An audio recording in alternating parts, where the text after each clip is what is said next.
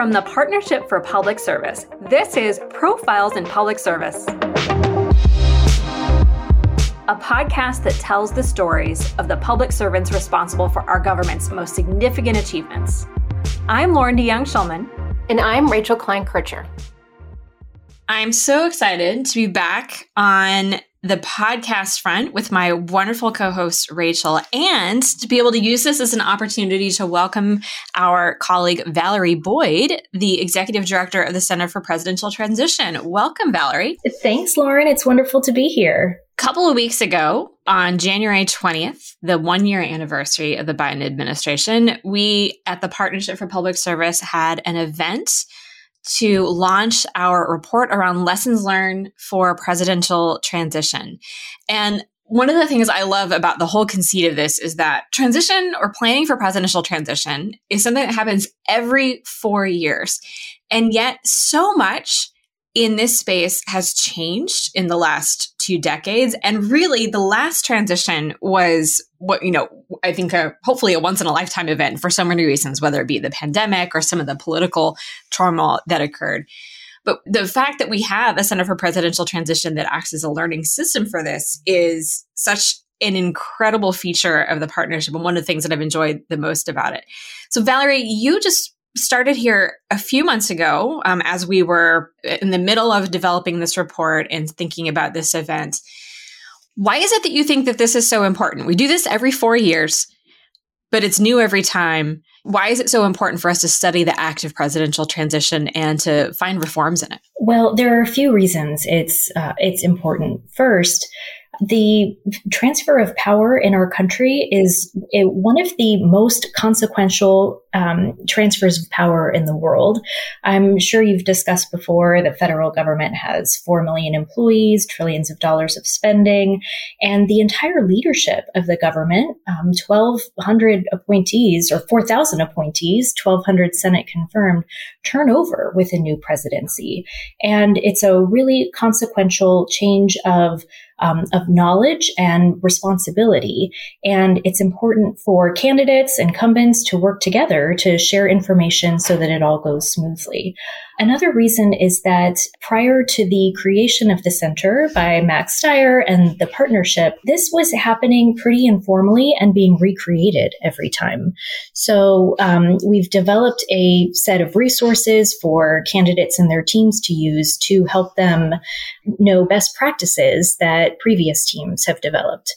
Valerie, one of the things that struck me during the conversation with our panelists and experts is that with all of these guidelines in place and materials and best practices and knowing what it is that needs to be done, not just to serve the parties themselves, but in interest of the country, it really struck me listening to them that there's no safeguard against an individual who may hinder the process. And the question I believe was asked, what can we do about that? And it seemed to me there wasn't a very clear path forward. What is your take on that? In the report itself, we make a series of recommendations to further strengthen the Presidential Transition Act. One of them is recognizing that there is in modern history a series of examples of delayed election results, including the 2000 election with Bush versus Gore and heading into 2020. So we recommend that Congress examine how to encourage federal agencies to share more key information with more than one candidate after the election if the results are delayed. Another area that we recommend is reviewing OMB's role as a service provider. OMB is central to not just the budget, but also overall management, planning, regulations, and rulemaking for the government. And one of the lessons of 2020 is that analytical support from the incumbent OMB to an incoming team really helps that incoming team hit the ground running. Valerie, one of the things I appreciated about the event, and this is really thematic of the work that you do and the work in the report, is that we had former Governor Chris Christie, who had led the Trump transition in 2016, Senator Ted Kaufman, who was one of the major contributors to the Presidential Transition Act, as it is written now, as well as chair of the Biden transition in 2020. And Joseph O'Connell, who is an academic in this space, who studies presidential appointments and leadership. And then, of course, Judy Woodruff, amazing journalist, I'm a huge fan, who is serving as our moderator. And we have previously on this podcast interviewed Mary Joubert and Gail Loveless, who are themselves civil servants in this space. And from all of that, you can see that transition is a symphony. It's bringing together so many different players who are critical to the conversations around transition, to roles in transition. One of the things I wanted to ask you is, are there audiences that you think should be more conscious of their role in transition or more purposeful about it, even to include the American people, what you would like them to think about in terms of their role in transition or their expectations of it? Absolutely. I do think 2020 revealed that transitions rest much more on goodwill than was previously understood. And the American public should take away the enthusiasm in supporting this institution. I agree with, the sentiment that it was so encouraging to hear, with all the hiccups and, perhaps, internal battles that we may or may not see, how much goodwill across the aisle and how complimentary, both sides were to previous transitions, and the generosity and the understanding of incumbents and the new team, that you can't just show up one day and I am now in power and things continue on as if it was private industry, because that is just not the case. And so, they're all in it together. So I did appreciate the cooperative aspect that we continue to hear. And I will say another aspect that's always so fascinating to me, and this is a recurring theme, I think, with a lot of the guests that Lauren and I have spoken with, is that even with something as big as presidential transition, all of these agencies, your GSA, FBI, and others, they still also have their day jobs alongside this big transition effort. So whether there's a national crisis happening, global pandemic, they also still need to do the things that they're doing. So Valerie, I don't know if there's also discussion. I know in the report there's recommendations about giving more resources and funding, but is there thought given to actually allowing teams to just focus on this one thing that they do so well? It's a great question, Rachel. And I think back to the transition that I participated in and had a very minor role was the 2008 transition from Bush to Obama, where I worked at the Homeland Security Council at the time and played a role in helping deliver all of the issue papers that our subject matter experts had prepared on different Homeland Security topics to up through the White House review chain to get them ready for President Obama's team to receive after the election. And at the time, it was kind of an additional kind of 50% or more workload on top of the regular policymaking that the team was trying to wrap up, priorities for President Bush, the emergencies that inevitably come up in interagency discussions, and then trying to prepare all of this additional information. And it really felt like an additional work stream. So I sympathize completely with the agency transition directors and staff who are feeling that across the government. So to your point, Rachel, we do recommend in the report that Congress look at additional appropriations for some of the agencies that feel the impact the most in transition years. So DOJ and FBI have to do a larger number of background investigations, depending on whether there's an incumbent running again or what the situation is that year. The Office of Government Ethics needs to conduct more disclosure review. So the agencies that have the most impact during every 4-year transition really deserve additional appropriations to help them staff up for that surge capacity. Valerie, from your answer here and from the content of the report, you can hear the tremendous care that you and our team at the Center for Presidential Transition have about the individuals involved, the norms and principles that go into a peaceful transfer of power, and the overall demands of this system and wanting to make sure it functions so well. So congratulations on this incredible report. I hope all of our listeners get a chance to look at it as they enjoy this, hearing this event that you're about to listen to with all of the folks that we just mentioned earlier in the panel. And Rachel, I'm so happy to have you back in the podcast seat. We get to start our season again here soon. It's great to be back with all of you. Yes, belated Happy New Year to everyone. And Valerie, thank you so much for joining us. Thank you.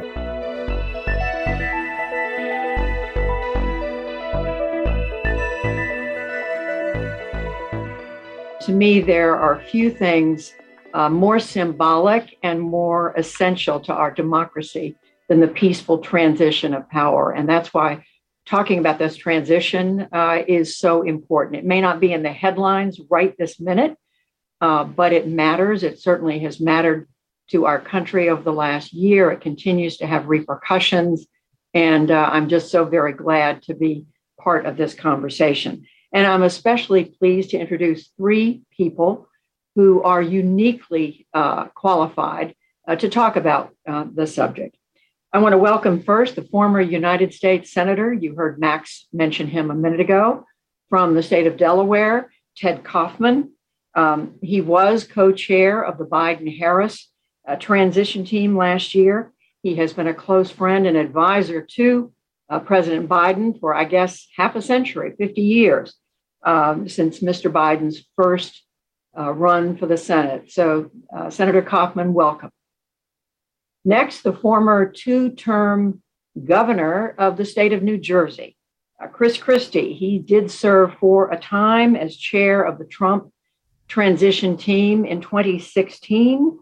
He served in that role for 6 months from May of 2016 until shortly after the election that year.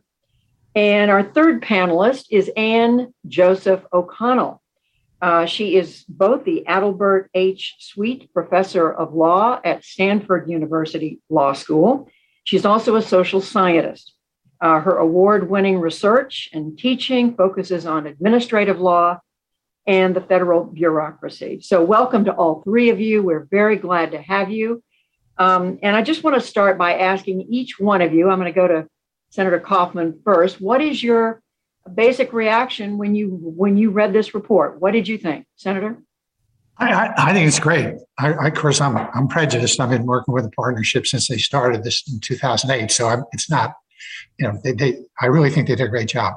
I especially think they kind of pointed out something that should be pointed out, how we got in this mess with the confirmations. I mean, every year, every 4 years practically, the number of people, the difficulty getting confirmations goes up. And depending on what the difference is between the House and the Senate in terms of party, it's terrible because you need these, especially now, and especially in the national security area. We have we held up like 40 some ambassadors because someone was concerned about the pipeline, which is important. But we needed those ambassadors over in the country. So I think confirmation process, the report points that out, really important. Vetting and disclosure needs to be updated. Reduce the number of appointments, needs Senate confirmation. Absolutely is number one. Number two is, I think that a better definition of the role of the incumbent, which Valerie pointed out, that administration, ascertainment, fewer agencies requiring ascertainment. That's an excellent thing. And finally, there's a bunch, by the way, there are a bunch of good ones, but these are the three that really got to me. One is more funds for the agencies heavily involved in the transition: FBI, Ethics, GSA, Office of Presidential Personnel, and Department of Justice. I mean, this is, as you said, Judy, this is really, really, really important stuff. And we're not putting them, we're putting more money than we used to. But we need to put even more money in these folks so they can do their job during the transition. Governor Christie, what's your main takeaway? Well, look, I agree with a lot of the things that Ted said, Judy, but I also think that the regular interaction between the folks on the outside and the folks in the White House being even more memorialized and required would be very important. It's not as if you turn a light switch off and then turn a light switch on. These problems, issues, and challenges continue. They don't care about our transition period. They want attention paid to them. And I think that the recommendation that tabletop exercises be done and emergency preparedness exercises be done with the people identified by the incoming administration, potentially, and by the current or outgoing administration, depending upon the situation, is really important in addition to the ones that Ted mentioned. I will say that the vetting process and the confirmation process is incredibly difficult. And that's why I don't want to repeat what Ted said, but I agree with him on that wholeheartedly. And Professor O'Connell, give us your sense of this. Thank you, Judy. It's so easy to focus on overall numbers, number of nominations, number of confirmations, withdrawals, returns. And I think what the report does is get us out of the horse race perspective on political appointments and show systematic problems across administrations. I think I was struck most by two things. The first was the detailed accounting of the last transition and just all the myriad of issues that the Biden-Harris transition confronted and how difficult that transition was. And then second, as the senator and governor remarked, was we have a set of nonpartisan, compelling, sensible recommendations that would benefit presidents from the left and the right in terms of getting their teams in place. And maybe we can make some headway. We made some headway in 2012 in terms of cutting the number of Senate confirmed positions, but not since then. All right. Thank you, all three. I want to talk first, and let's do this chronologically, but I want to talk first about the pre-election period. Senator Kaufman, you were in a situation where every day you were leading the transition team while in the news, a campaign was raging. What was your guidebook as you were thinking about the transition? Did you already know kind of how you wanted to organize this and execute? Or did you make it up along the way? Tell us how that went. No, I think we kind of know. I think, look, the two key things to a successful transition in my mind is timing and talent. So timing is really, really important. And what we did was in March, we sat down with Dave Marchick and Dan Hyman from the partnership and talked through what was going to come up in the transition with them. And then in April, then presidential candidate Biden called me and said, let's sit down and start talking about the transition, because he understood how incredibly important the transition was. So that was helpful for us. So Mark Edenstein and I sat down with the president, and he gave us 2 days in which to kind of lay out what we'd already prepared things. So we weren't starting from scratch, but laid out what it is that he wanted to do and how we were going to communicate. Once you get in a transition, communicating with a candidate is just ridiculous. I mean, it's just, again, we'll get into this later on how important the relations are between the campaign and the transition. But it clearly, you're not going to get that time later on. After talking about that, the next thing we went to was talent, because talent's really key. I mean, it's really, in everything we do, talent's key, but in this especially, it's talent. And after talking to a bunch of folks who were involved in the rest of it, we presented the idea of Jeff Zients to run the whole operation. And Jeff's incredible. I mean, he's one of I worked a lot of wonderful managers over the last 50 years in everything. And Jeff's one of the top people. He was the head of OMB. He was the head of the NSC in the White House. He just knows how to organize things. And the president-elect was really happy with Jeff. He had experience with Jeff, obviously, in the White House, and he thought he was an excellent choice. And then the next thing was Jeff went out and picked Yo Abraham. I don't know how many of you know Johannes Abraham, but he had a lot of great positions in the Obama administration, and also is teaching at Harvard. When I told people that Yo was coming to work in the campaign, it was amazing. Uniformly, people said, "Oh, Yo, he leaps tall buildings at a single bound." I mean, he is just so incredibly talented. And then they went out and they picked 5 really talented people to report to them. And Susie George, I don't know if you know Susie, but she's wonderful. She was the head of all the non-confirmable personnel, which was incredibly important under our plan. But also the confirmed positions were very, very important. And we've got Lisa Monaco, who's wonderful to do that. Avril Haines came in and did the foreign policy and national security transition personnel, who was going to be in it, how we were going to organize it. Cecilia Munez, who's another one, incredible person. She took over the domestic policy transition and personnel. And then Jess Hertz came to work for us as the general counsel. Well, and thank you, Senator Kaufman. Governor Christie, you were, as we said, you ran the transition for candidate Donald Trump in 2016, a very different situation. We knew the incumbent President Obama was leaving. This was a matter of what was in the news every day was Hillary Clinton versus Donald Trump at that point, once he secured the nomination. Talk about, how that process unfolded. You took over the transition in May, and we can talk later about what happened later. But during that period, did you have a guidebook for what you were going to do? I mean, who did you turn to? What did you rely on?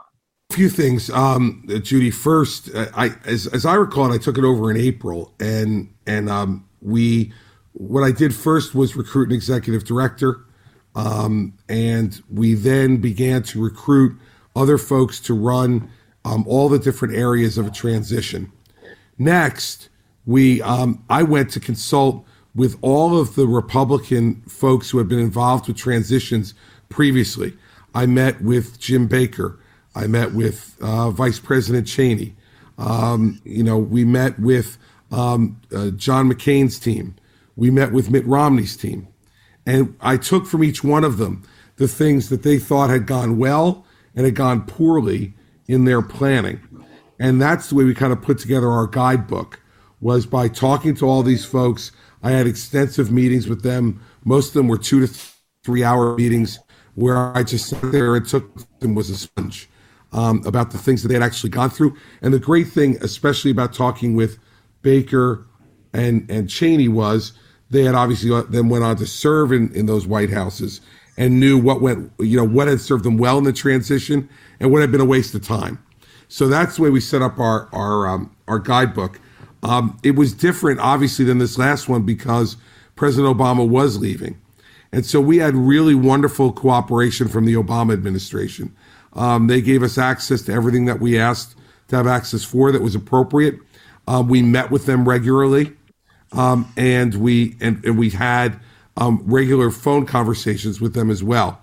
I think Ted is right that talent is important, and we recruited people in the same way he did, and then also we had recruited hundreds of people to be on landing teams in each one of the departments and agencies that had particular expertise in those areas that would be ready to go in right after the election to assess what was going on, work with their Obama administration predecessors so that there would be a seamless flow of information in each one of those areas.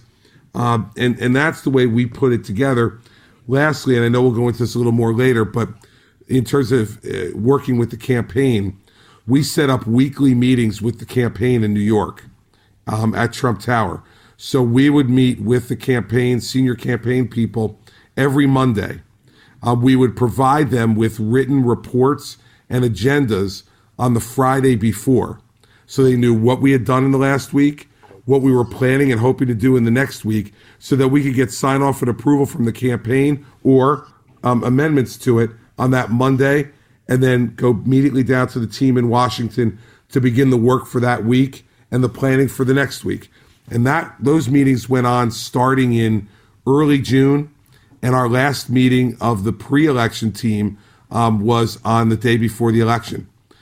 So it was, I think, a very thorough process, very organized, both from our perspective and from the perspective of the interaction we had with the Obama administration.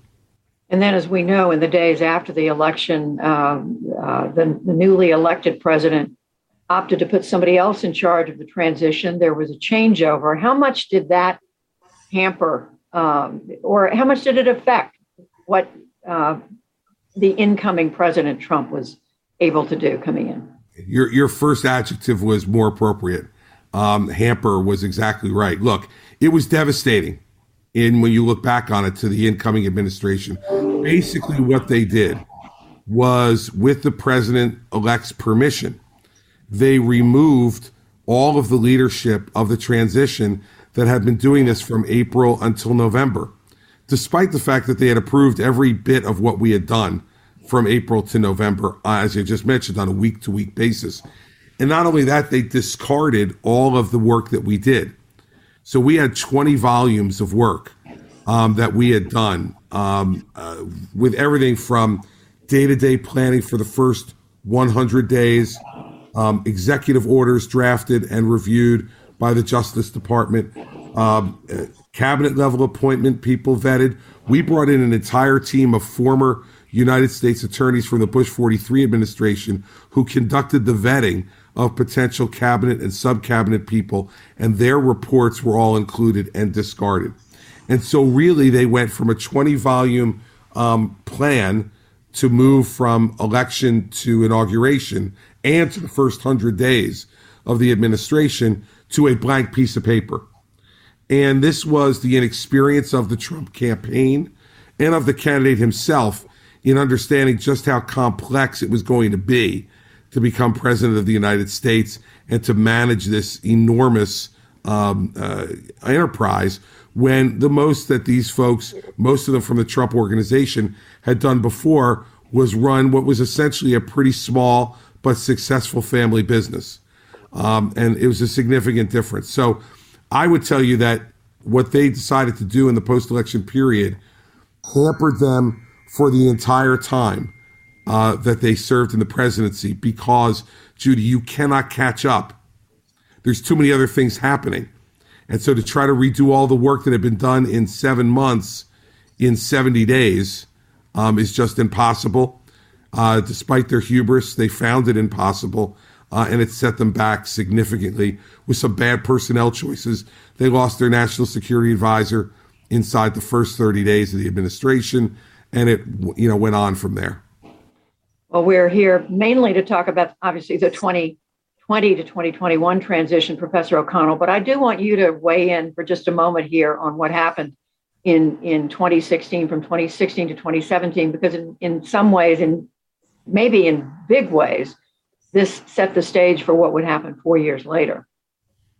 Yeah, so if you look at Michael Lewis's book, The Fifth Risk, on the need for personnel in federal agencies, the very first two words of Lewis's book are Chris Christie, and describing how the governor recognized the need for transition planning and engaged in it. And when those efforts were discarded, had serious consequences for the functioning of modern government. And so I think there are lessons to be drawn about the importance of transition planning and sort of the repercussions that occurred in 2016, but are prevalent, right, or present sort of in all transitions, and just the need to staff up these agencies. And to Senator Kaufman, we heard Governor Christie say how positive the cooperation was for them in 2016 from the Obama administration. How did the Biden-Harris transition team find cooperation support from the Trump team in 2020? Yeah. It's interesting because in the laws that we passed, it created a whole series, as the governor talked about, of landing teams into each one of the different agencies and setting up all those things. And that worked out pretty well until the president found out about it. And then, it lasted longer than I thought it would. Be honest with you, it lasted longer than I thought it would.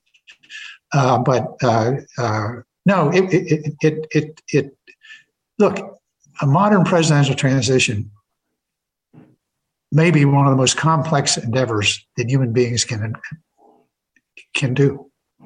And it takes a massive amount of planning, and you have to do it all I mean, one of the things that I keep talking to people in business, the rest of it, understand, the federal government is the largest, most complex organization in the history of the world. Okay, so I got it. But what you have is you basically have 2 months in which you have to replace the top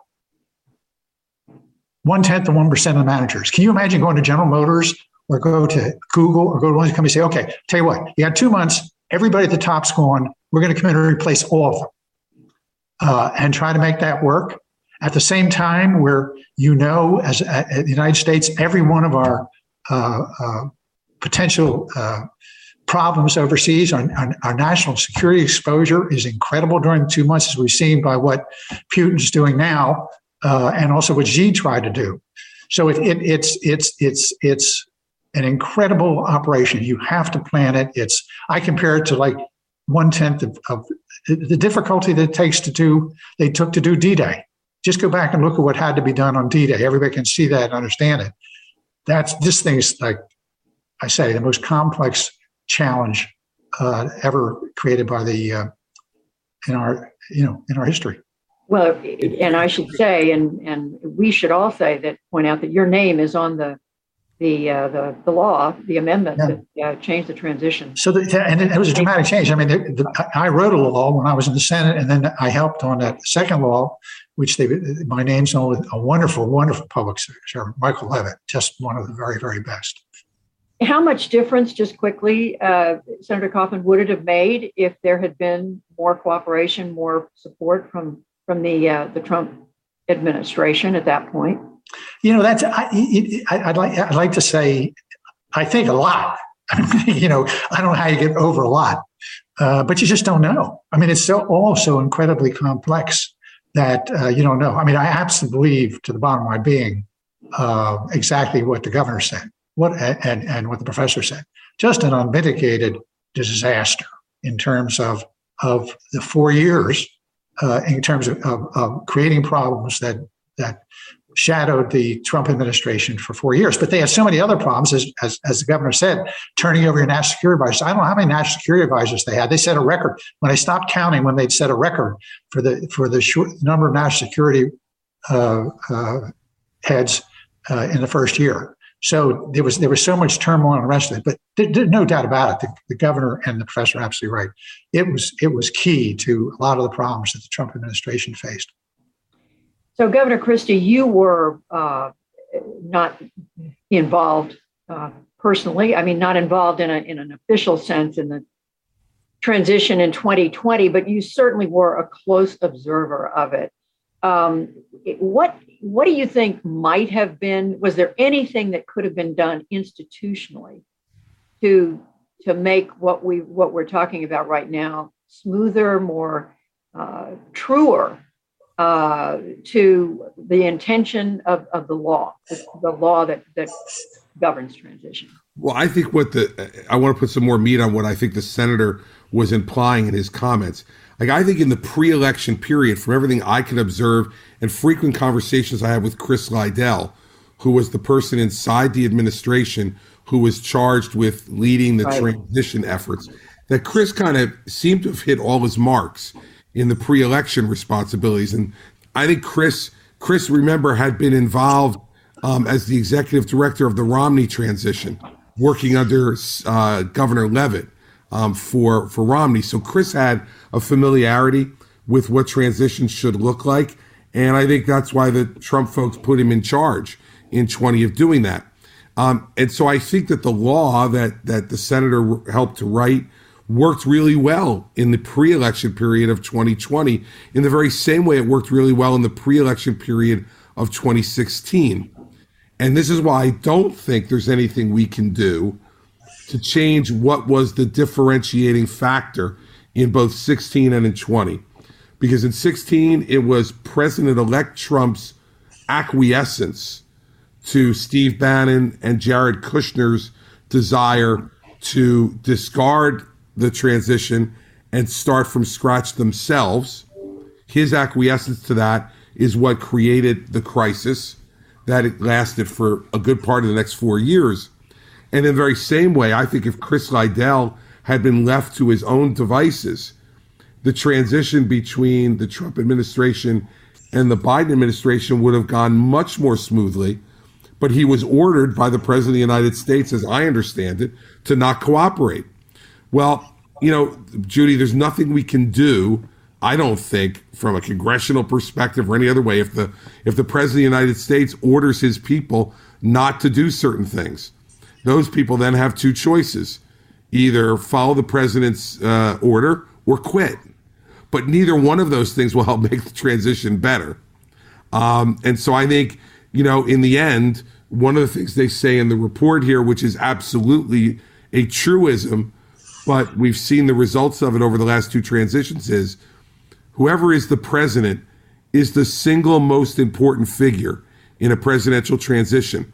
And I would not only point to President Obama in 2016, but to President Bush 43 in 2008, who ordered his people to cooperate in every way. And in fact, he and President Obama were making decisions in a cooperative way during the financial crisis that was occurring, and were conferring with each other regularly because President Bush 43 recognized that President Obama was going to inherit this and was going to have to deal with it, and wanted to try, ironically, to do some of the heavy lifting before President Obama got there, to help give the new president an opportunity to have a cleaner slate coming in. If presidents take that attitude, then all the laws that Ted was involved in writing here, which are good ones, will be implemented. But if presidents want to act in bad faith, then it doesn't matter what law's on the piece of paper. In my view, it won't happen. Well, you can pick up on that. Professor O'Connell, I want to bring you into this because you study this, you spend a lot of time thinking about this. What about what Governor Christie just said? And I do want to ask you, as you were observing what happened after the election in 2020 and former President Trump's refusal to accept the results and what we saw on January the 6th and just, what many people would say was a train wreck of a post-election period, much of which continues to this day. How different is that from, just lay it out for us. How different was that from the way things normally work? So I think the last transition was quite different.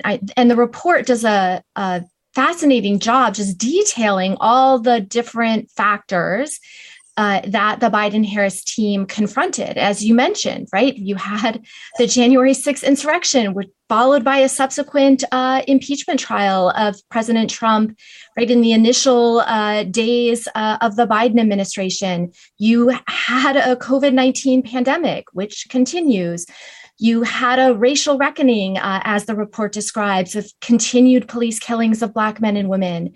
And there were so many different factors which made it incredibly difficult, though I do want to flag two things that, as an observer of transitions and as someone who often is saying, oh, you're too slow at nominations, you're too slow at confirmations, two things that struck me about the transition in 2020 to 2021. So the first was the team not only talked about the need to have agency leaders who reflect America, and Bill Clinton had talked about that as well, but they actually made it happen. And so you saw the emphasis on diversifying the leadership ranks of the federal bureaucracy, and you saw it play out, right? So many firsts, right? The first Black Secretary of Defense, the first female Secretary of the Treasury, the first openly transgender person confirmed by the Senate. And of course, finding people to come into government who were not in government before. So, haven't done the forms, haven't done the vetting, who aren't part of the in and outers, right? That takes more time, and that does cause delays in seeing nominations get formally submitted. But I was struck by the demographics of the people being put forward to lead the government. And then the second thing I was struck by, and was mentioned briefly by Senator Kaufman, was the transition's role on acting officials, basically. So to have temporary leaders who could start implementing the new administration's policy while the traditional appointment system, which is broken, and we'll talk more about that, but while that traditional appointments process churns. And so the team put in political allies in many non-confirmed, what are called first assistant positions under the 1998 Vacancies Act, which allowed these appointees who were not Senate confirmed to take on the Senate confirmed jobs in an acting capacity without any additional presidential action under the Vacancies Act. And so sort of staffing up the acting officials to be ready to go, and then also staffing up outside of acting officials, sort of non-confirmed other political appointments, just to get people in place outside of the traditional process, also struck me as a very good thing that the transition did. Senator Kaufman, I think a lot of people, I mean, again, following on what we've just heard from Professor O'Connell, a lot of people are struck by the fact that the Biden transition was able to get this done despite what was going on. I mean, how was that working inside your process? I mean, what was it like? Take us inside. We got talent again. We get back to that talented people. We had people involved that knew the federal government inside, outside, every which way. So they really knew what they were doing.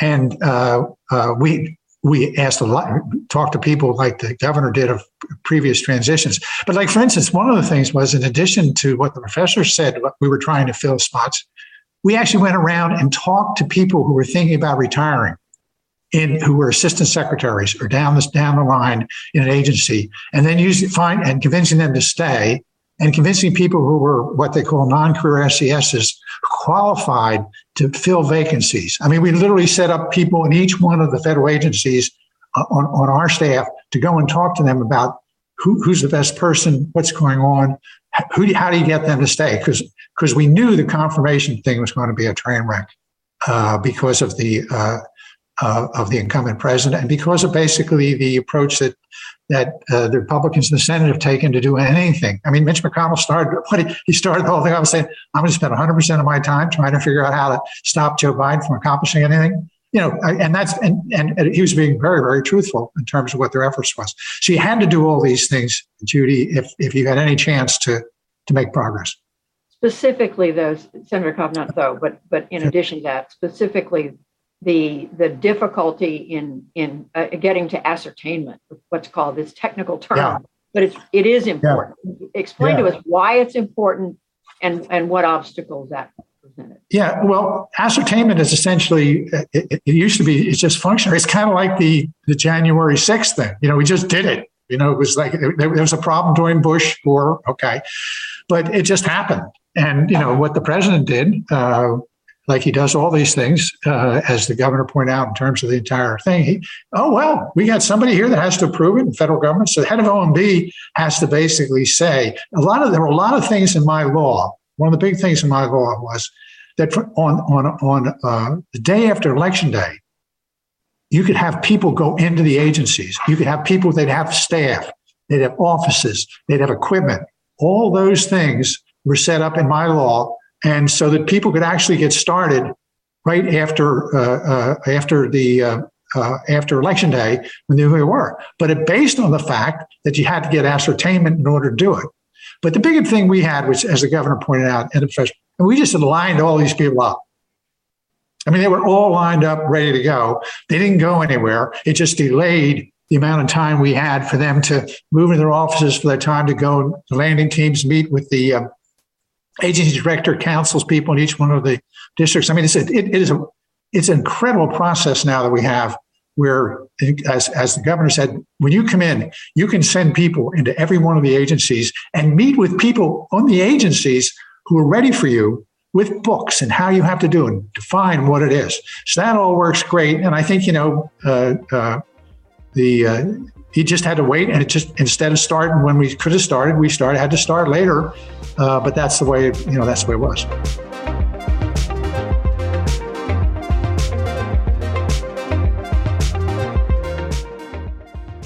So that's our show. Thanks so much for listening. Profiles in Public Service was created by the Partnership for Public Service. Our script supervisor is Barry Goldberg. And our executive producer is Jordan Lapierre. Profiles in Public Service is produced by District Productive. I'm Lauren DeYoung Shulman. And I'm Rachel Klein-Kircher. See you next time.